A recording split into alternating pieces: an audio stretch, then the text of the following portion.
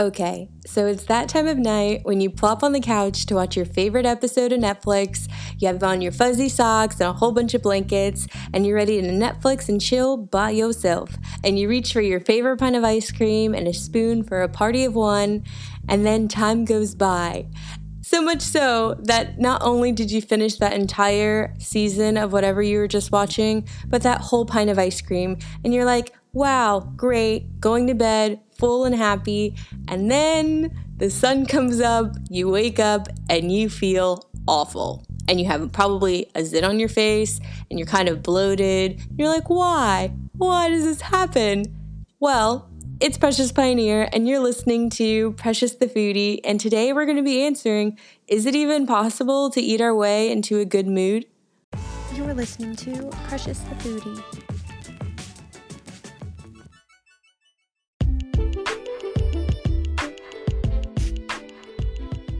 Okay, so I don't know about you, but as a kid, dinner time wasn't my favorite time. My parents were the type of parents that made sure I cleared everything on my plate before I got up, and me being me, stubborn as a mule, would sit there for hours and hours and hours and hours, and it usually had something like vegetables or something weird on my plate. My mom's like, no, like you should eat it, it's really good for you, it's brain food, and I'm like, nah, it's gross. And looking back now, she's actually correct. I mean, duh, moms are there for a reason. But everything we consume is literally brain food. Food is fuel. But know that if you buy cheap gas, your car doesn't function as well and actually might cause problems for you in the future. It's the same concept for your brain. What you eat affects its function, including your mood. High-quality foods with vitamins and minerals nourish your brain and actually help to limit the oxidation of your body. Think of the banana you left on your counter for a week. That's what happens to your body. But let's say every day you left that banana on the counter is a human equivalent of 10 years. It's why we get wrinkly and frail when we're old. But lucky for us, we can push that timeline a little further. Have y'all ever seen that movie Tangled, with that scene with the witch dramatically hairbrushing?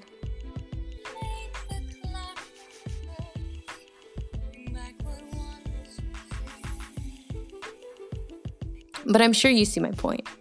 When your body doesn't have the nutrients it needs, the oxidation process quickens and is referred to when waste in our bodies, also known as free radicals, attacks and deteriorate our cells.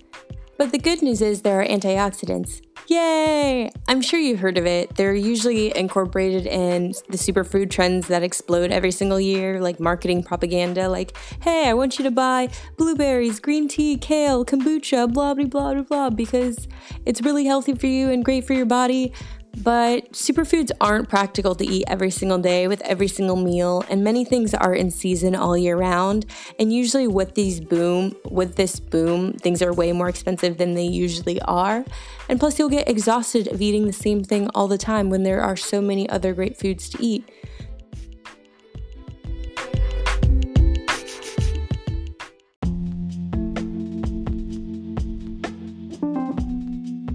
So how does this information relate to our mood?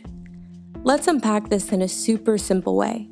Not the kind of way when you come home from a trip and your suitcase doesn't move for a month. We're gonna keep it really simple.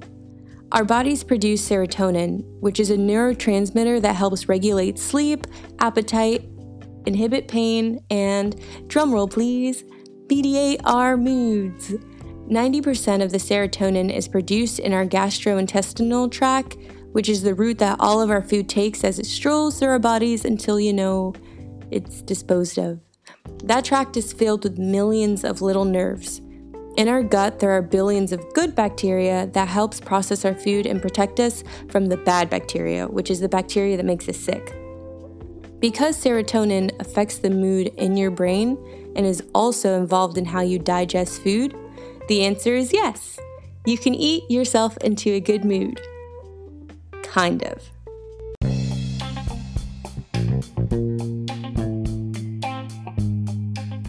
Though there is a narrow pathway that travels between your gut and your brain, there's a catch. It's a double-sided sword. Just as food can put you into a good mood, it can just as easily put you into a bad one.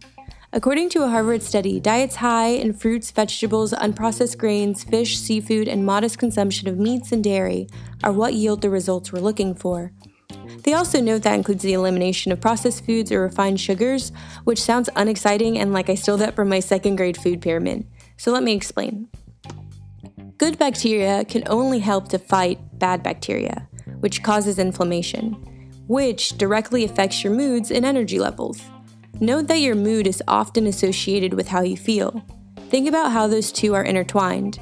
Remember my ice cream example?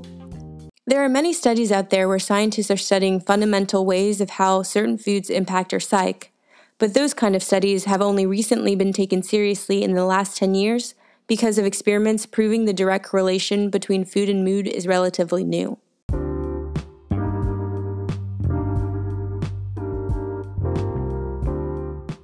Studies like the World Journal of Psychiatry, which outlines the antidepressant food scale, actually list nutrients like salmon, spinach, mussels, romaine, lettuce, and strawberries as a direct correlation to the prevention of depression.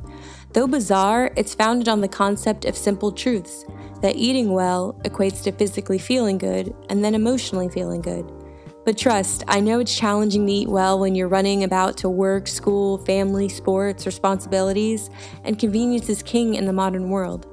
Going to McDonald's on the way home is quick and easy rather than home cooking, and it isn't the most practical day in and day out. So to that, I have some pro tips. I truly believe that knowledge is power. So now that you know how food can directly affect your mood, you're already winning. But if you're going to eat, know exactly what you're eating. Think about limiting processed foods. That includes things like canned food, sugar-coated dry fruits, or chemical or color additives.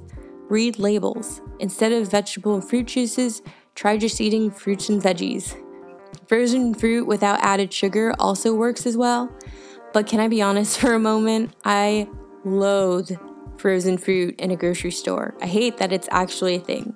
It's crazy expensive for no reason, so I have a penny pincher tip if you're really just trying to save money, maybe not so much on time.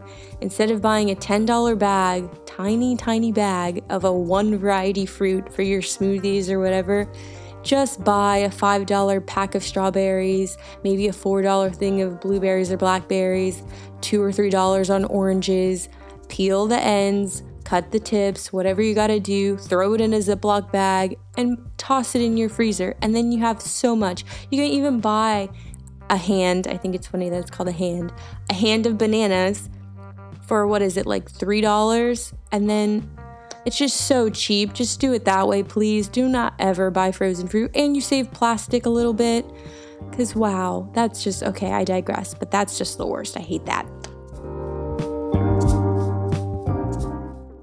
As for your diet, now know that you don't have to change a single thing, but start to pay attention to how food makes you feel. Not just in the moment, but the next day.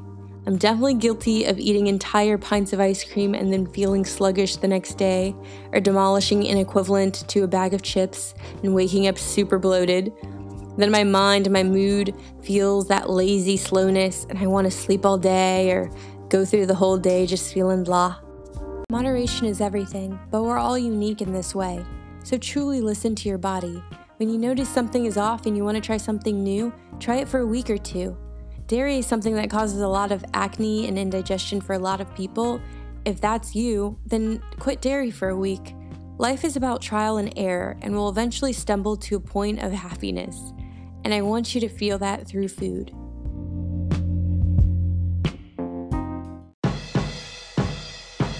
Thank you so much for giving my show a listen. Don't forget to like it, share it with your friends, and I'll catch you next time. Bye.